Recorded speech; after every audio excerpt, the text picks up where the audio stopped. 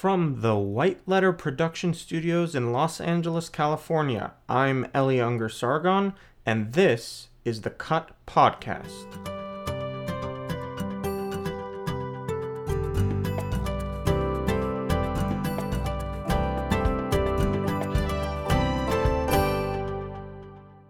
I'm sitting here now with David Llewellyn, so thank you so much for joining us. Oh, you're quite welcome. And glad to be here. Glad to have you here. why don't we jump off by having you explain to our audience what it is you do? Well, I'm a trial lawyer in Atlanta, Georgia, and the majority of my work is now and has been for several years in the area of genital injury litigation, by which I mean cases where men have been damaged by circumcision, babies have been damaged by circumcision, or where men or babies have been circumcised against their or their parents' wishes. And I know that sounds strange, but I've actually had a case where an adult having other genital surgery was assured that he would retain his foreskin and did not because of a mistake, apparently on the part of the resident who didn't know how to do the surgery without removing the foreskin. I also do a variety of other cases, but I do these cases all across the country. I would be happy to do a case involving the mutilation of a female, too, which does occur upon occasion either through malpractice or intent. And how is it that you came to practice this kind of very special brand of law? A good question. I'm intact myself. I was born in 1950, and I was a premature infant, and they refused to circumcise me, so I grew up knowing the difference. When we had children, we read Edward Wallerstein's book on circumcision and determined that circumcision was a bad thing and we would not do it to our sons. I have 2 adult sons. And I started doing some parental education. I needed some information to pass out, and I had read about the International Symposium on Circumcision in Marilyn Milos and NOCIRC, and I called Marilyn, whom I did not know. I got some information from her and had a long discussion with her. Eventually, she got me involved in a case in Montgomery, Alabama, that she was going to appear as an expert witness in, where a child had been circumcised against his parents' instructions. And we got a verdict, which at that time was a record $65,000 for that child, just for the loss of the foreskin. Now, I don't mean to minimize that, but that's what it was, and that was, I think, how it was just considered. So that sort of, success puts you on the road to other cases, and other cases came in, another one in Montgomery and one up in New York, and then it sort of snowballed to the point where I probably do more genital injury cases than anybody else in this country or frankly any place else. At the moment, the law in every state is that one parent can consent to the circumcision of an infant. I do believe that legally that is an incorrect proposition, that a parent can consent only to medically necessary procedures. And even with the exception of perhaps 1 or 2 people around the world I can think of, I don't think anyone would argue that circumcision is medically necessary. There are those who, of course, believe that it is medically beneficial, or at least beneficial in the long run. But I don't think there's anyone, I can think perhaps of one person who has called for mandatory circumcision worldwide, and that would be Brian Morris in Australia. But otherwise, I can't think of anyone who has made that claim. That's a really fringe position, even in the medical community. I would agree, even among pro-circumcision activists, and there is a small group that I would identify as being such. They might not agree, but that's how I would view them, as my opinion. I would say that is an outlying position, and would be one that would be very hard to justify on a public health basis and an individual rights basis, and I think probably could never be adopted here in the United States, not with the present law that we have. It's more problematic to argue that parents can't consent at all. I think legally that is the correct position. I think that no parent can consent to its proxy consent. Children, in the view of modern law, and certainly the law of this country, are not just objects that the parents can do whatever they want with. The parents have responsibilities to them, and they have a responsibility only to consent to medically required treatment. It seems to me, at least when there's a permanent body modification. Is there a statute of limitations on circumcision as injury? Well, yes. It depends upon the state. We have 50 states, and all of them have different statutes of limitations for different things. Some of them have specific statutes of limitations for medical cases, even for infants. A lot of states allow someone who has become an adult to bring an action that's not been brought on his behalf before that time for a certain period of years after he's become of age, he or she. But there are states that limit even children's rights and where the parents have to bring the cause of action within the same period of time as they would for themselves.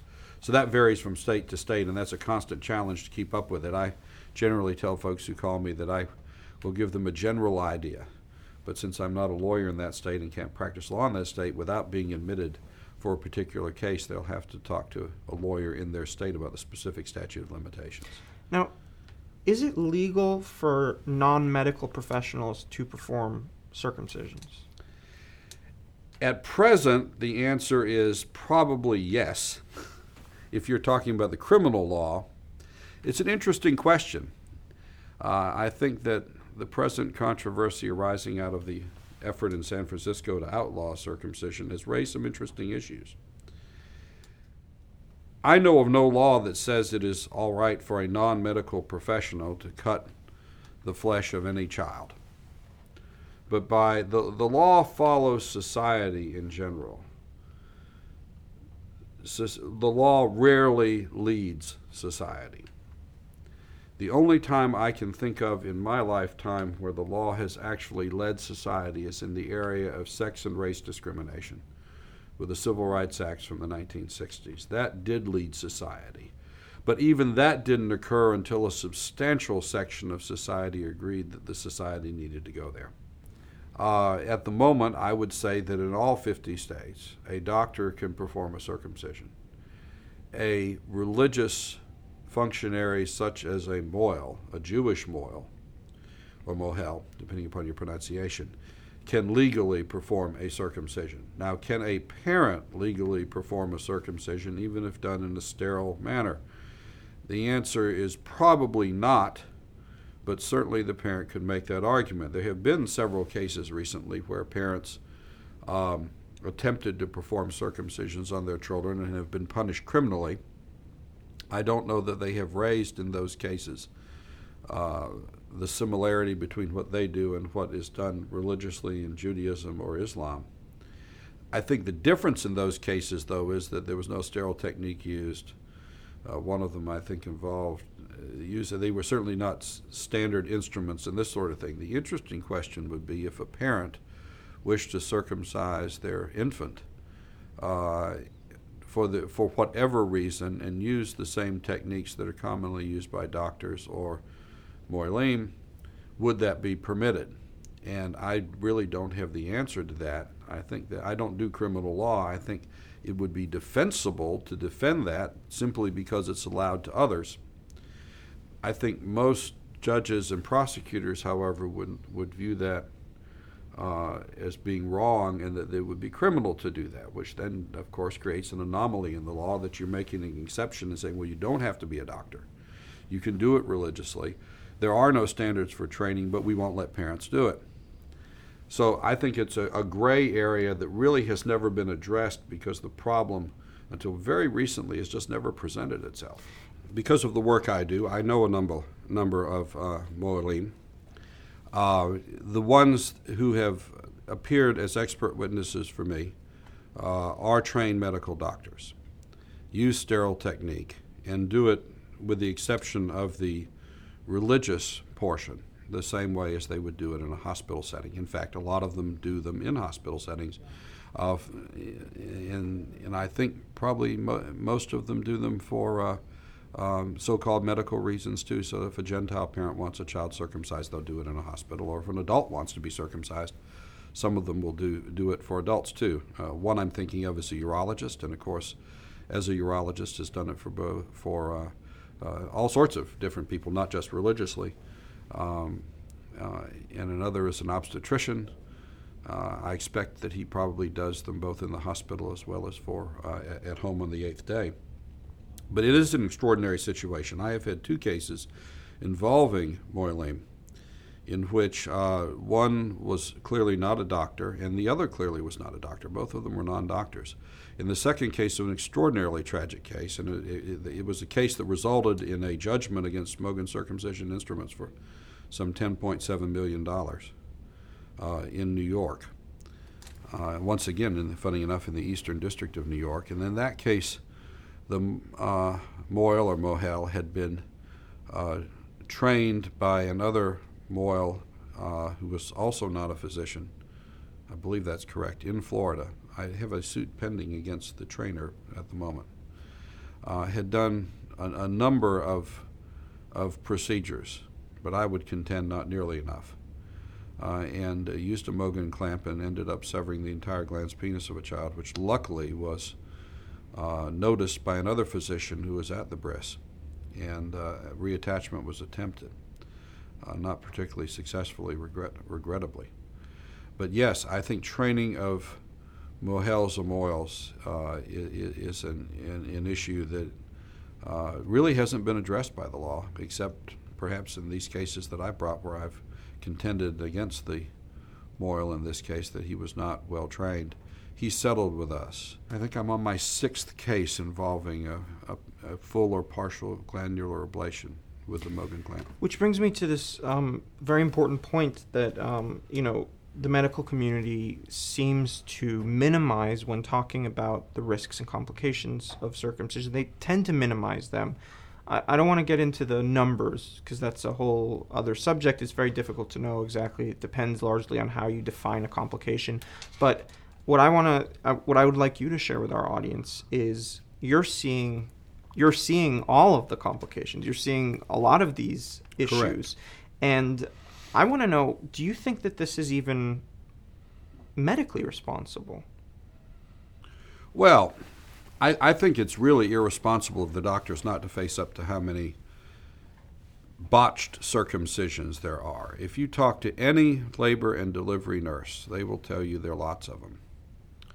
If you talk to any honest pediatric urologist, he is going to tell you there are lots of them. I had an interesting experience some years ago. One of the more common problems is either taking off all the shaft skin on top or the bottom, or taking off too much shaft skin and leaving too much inner foreskin lining. And it's hard verbally to explain how this can happen, but the one problem is the foreskin is not skin. It has skin on it, but it is a 5-layered structure, which includes a muscle layer called the dartos fascia or dartos muscle that starts behind the scrotum, surrounds the scrotum, and runs straight down the shaft of the penis all the way to the end of the foreskin. And then the foreskin has underneath, on top of that, it has skin, which is epidermis and dermis, and underneath it has a supporting layer called lamina propria, and then inner mucosa. And this is flexible. And whether or not the dartos fascia is tightly bound to the underlying what's called buccal fascia or not makes a lot of difference in the end result of the circumcision. And I think a lot of physicians don't understand the penile skin system. In fact, I feel quite confident that they don't understand that they need to push back on where the skin joins the scrotal skin so that they make sure they're spread out, that they've got to be very careful how much they take or don't take. So shaft stripping is real common. I think if you ask any pediatric urologist, they will tell you that they see on at least a weekly basis, if not more often, some damage beyond the damage of circumcision itself. Whether it's injury to the glans penis, whether it's shaft stripping, whatever it is, they see it. David Gibbons, who's the director of pediatric urology at Georgetown University Medical Center, has a couple of times, he published a letter in, I think it was one of the urological journals, and then in an online comment to a popular magazine, related how many he has seen, and he is certainly seeing 1 a week, if not 2 a week. And I think that's pretty typical. And if you multiply that, I don't know how many pediatric urologists there are. There used to be few, there are more now. There may be 300 in the United States. And if you figure 2 per week times 50 weeks or 52 weeks, 100 a year times 300, what is that, 30,000 injured boys a year. And all of these are hidden because the genitals are hidden. I want to transition into a discussion of some of the basic legal issues surrounding this practice. And one of the arguments that's often made by intactivists is that ever since female genital cutting was outlawed in this country, and there's federal laws against it on the books now, we are in a situation of gender inequality, that Sure. boys do not enjoy equal protection from genital cutting under the law. Can you address that, and does that argument have any merit in your view? Well, equal protection analysis is one of the more difficult areas of constitutional law. First of all, the federal statute is a criminal statute, and I believe only applies where federal criminal law applies. The high seas, federal reservations, perhaps federal hospitals, on federal land, so that it doesn't outlaw what happens within the boundaries of a state that's not affected by federal criminal law. In other words, it may affect what happens in the Chattahoochee National Forest, in other national forests, on military reservations, say Fort Stewart here in this state, well, there's several forts that we have here in this state. But I don't believe, and I'm not, because I don't practice criminal law, I don't want to be definitive about this, but I don't believe that statute actually covers what happens in hospitals in the various states. That's covered by state criminal law. And it's one of the anomalies of our system, okay, that the states have different laws, and there are 50 of states with all sorts of different laws. Do we have an equal protection problem? Well,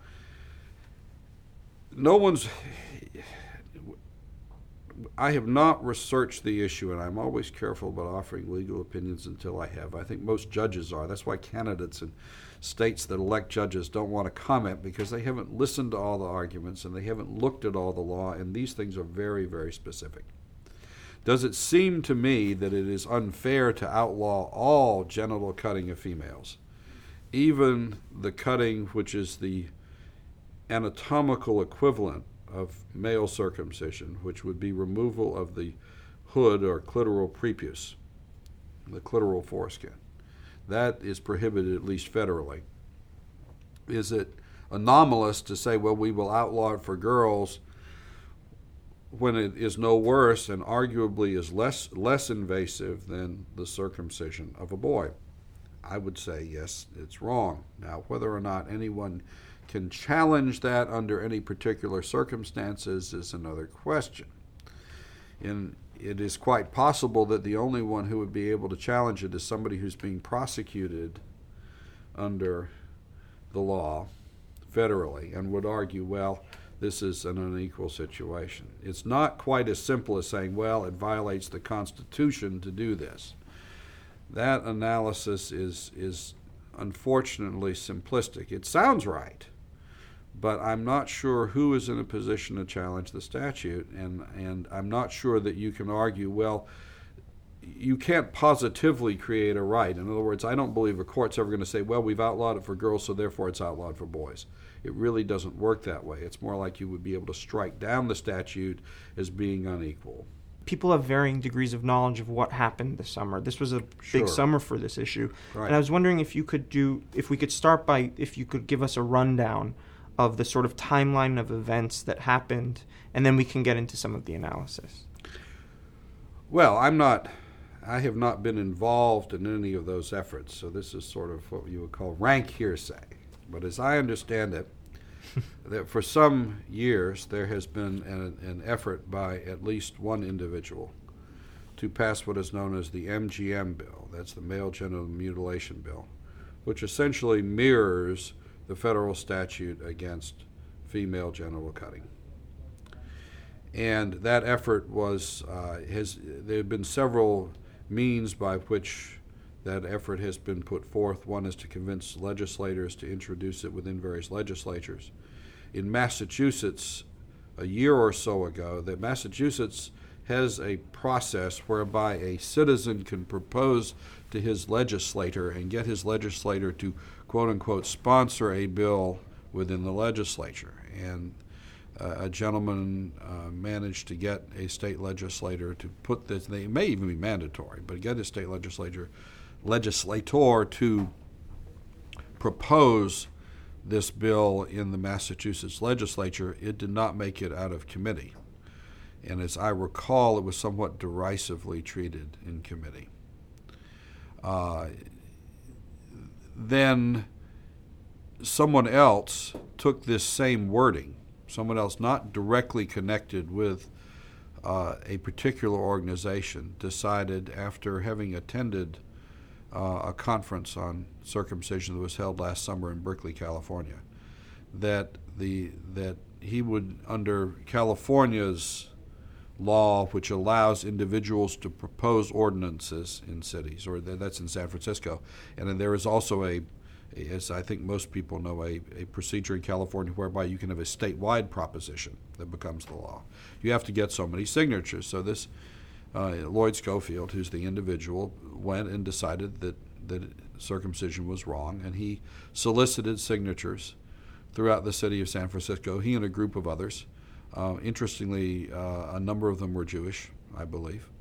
At any rate, they solicited enough signatures to get this on the ballot, apparently not realizing that California law had been changed, and there was arguably a statute that prohibited localities from interfering with the practice of medicine at all. And when there were enough signatures to get this on the ballot and this became known, a number of groups sued. And I can't remember, I don't want to misuse the names of those groups, but some were religious groups and some were not. And they sued anyway for an injunction, and the judge granted it using somewhat broad language. But the essence of the injunction was that state law says that local communities can't regulate the practice of medicine. Circumcision is the practice of medicine. Therefore, on this basis alone, I'll issue the injunction. Plus, if I didn't issue the injunction, if I just limit it to doctors, then it becomes religiously discriminatory, since those are the only people who are doing it, and therefore it would violate the First Amendment. Lately, I've been hearing a lot of people suggest that any attempt to pass a law against circumcision would be a violation either of the First Amendment or of the Establishment Clause. So I was wondering if you could address those legal issues and what your opinion of that view is. As I said earlier, the law follows society. And the law, in regard to constitutional interpretation, is very much what the courts say that it is. But generally, the Supreme Court has held that belief is protected. And you cannot regulate belief, but you can regulate behavior. There was a case of Prince versus Massachusetts, which made this pretty plain. As I recall, that's the case that says parents are willing to be, are able to make martyrs of themselves, but should not be able to make martyrs of their children. It had to do with refusal of blood transfusions, as I recall. The Jehovah's Witnesses do not believe in receiving blood transfusions, and the question was, could a parent deny that to the child, as I recall in that case. Whatever the facts of that case, that is the general feeling of the court. So in my opinion, a statute that outlawed all non-medically necessary circumcision of infant males or males under the age of 18, except for medical reasons, all such, would not be unconstitutional. Such a law could be passed, and under what I understand the prior precedents of the Supreme Court to be, would be entirely legal and constitutional, because it would treat all of them the same. And the fact that certain religions require or encourage circumcision would not be an impediment to the passing of that law, because circumcision is the changing of the natural body. Having said that, I think it is unlikely, one, that any legislature is going to pass that within the foreseeable future. And two, it is certainly not impossible that a religious exception would be made if such a statute passed.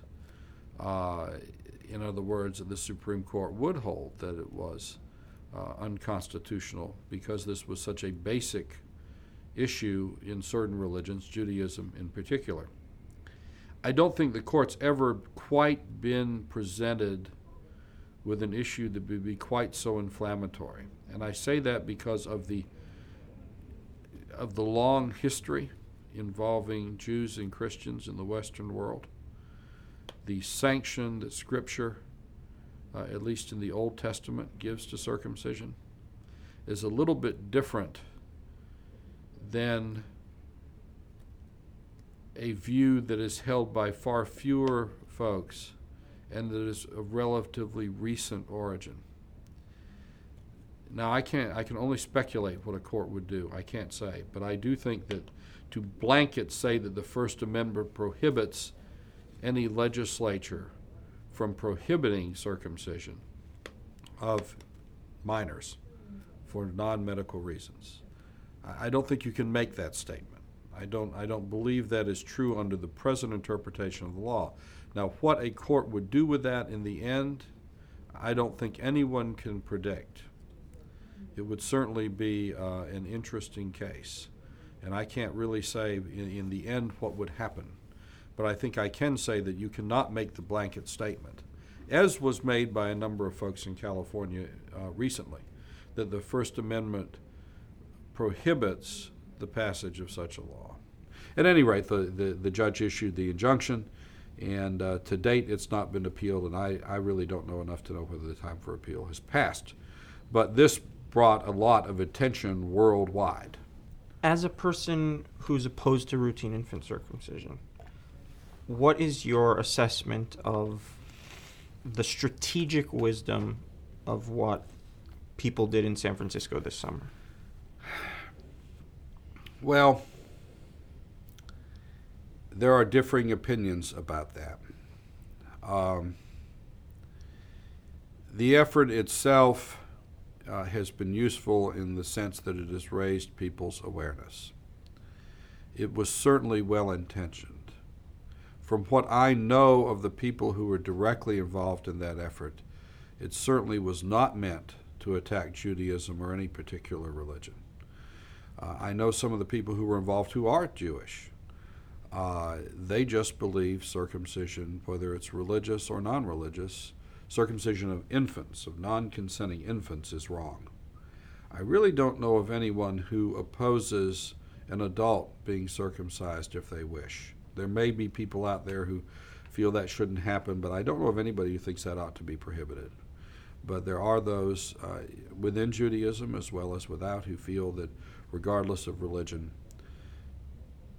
parents ought not to be able to consent to the circumcision of a minor because, after all, we don't know what religion the minor will have, and it is a permanent body modification. Now, there are others, of course, who feel that that is so central to Judaism and Islam and perhaps other religions that it ought to be permitted, and this is the argument. Was this strategically wise? Gee, I'll leave that to others to decide. It certainly has aroused a lot of passions, and perhaps it was not the wisest thing to do, but I think it was well-intentioned. I think it's unfortunate that those who viewed it as a threat viewed it as opposition to their religion in general, which I certainly don't think it is. I know most of the folks who are there is no central command of this very loose movement, as you know, of those of us who think that circumcision is unwise. I got involved in this because I thought that the doctors were continuing to essentially pervert medicine. They were making arguments that were bad from a medical standpoint. They were ignoring the harm. And in fairness to them, when I first got involved, the papers who showed the real harm, I mean, the harm should be intuitive to folks. Certainly, the Rambam, Moses Maimonides, understood that there was harm, and I think generally it was accepted up until about 1960-65 that circumcision lessened you in some sense sexually, and that was a good thing. It wasn't until the sexual revolution happened that suddenly, oh no, it doesn't cause any difference at all, which intuitively is incorrect. I mean, you cannot cut normal functional tissue off the body without making some change to it. But my involvement really came about because I thought the doctors weren't being honest about it. I still think many doctors are not being honest about it. You know, we have a situation where the PEPFAR, the President's Program for AIDS Relief in Africa, is encouraging the circumcision now of infants all over Africa, okay, without any discussion whatsoever. I have seen no discussion coming out of Africa whatsoever about the function of the foreskin, its protective purposes and its sexual purposes. Instead, we're getting astounding studies, one that came out the other day that said essentially 100% of the adult men who've been circumcised in Africa are satisfied with it, and most of them love it. Maybe that's what that study showed, but I find that to be an astounding proposition, just giving the number of men who've complained to me that they don't like being circumcised. I liken it to an election in Iran, where you have 99% of the people voted for the person in power, for the incumbent. Well, it would be astounding to think that 100% of any group about any surgery were happy with it. Ron Goldman, who runs the Circumcision Resource Center in Boston. I don't know if you know Ron, but he is Jewish, and he has said numerous times, before we discuss circumcision, everybody needs to declare their status. Are they not circumcised? Have they ever circumcised somebody? And why? Because it clears the air. That's why I don't mind saying I'm intact anymore. I'm 60 years old. I'm too old to worry about whether people know I'm intact or not. But I think it's fair that people know that, because then they can say, well, your status colors your opinion. And does it? Probably. I think to clear the air, yes, I think that's undoubtedly so. At the same time, if you could show me and convince me that circumcision really were worth the candle, really did something that was worthwhile, and that there was overwhelming evidence that it did something good to a person, whereby they would not acquire a disease that could be acquired just by being in a room with somebody, because that's what we vaccinate against. We vaccinate against diseases that can be gotten by mere touching, by a sneeze, by something like that that's easily communicable, rather than by theoretically reducing an incidence, a disease that I can get by having sex with voluntarily with an infected person. Then you might convince me that circumcision is something that ought to continue, but I haven't seen that evidence yet. But I do think bias does affect studies and does affect the argument. It's almost impossible not to. We're human beings. But we all ought to be able to sit back and say, yes, we do have our biases. Can we look at this dispassionately rather than being so passionate about it? David Llewellyn, thank you so much for joining us. I really appreciate it. And thank you. I look forward to having you at the screening tonight. Well, I look forward to seeing it again. It's a wonderful film. That's our show. If you have any questions, comments, or suggestions, please email them to us at cutdocumentary@gmail.com. And if you like what you've heard today, please support us by buying our film at www.cutthefilm.com.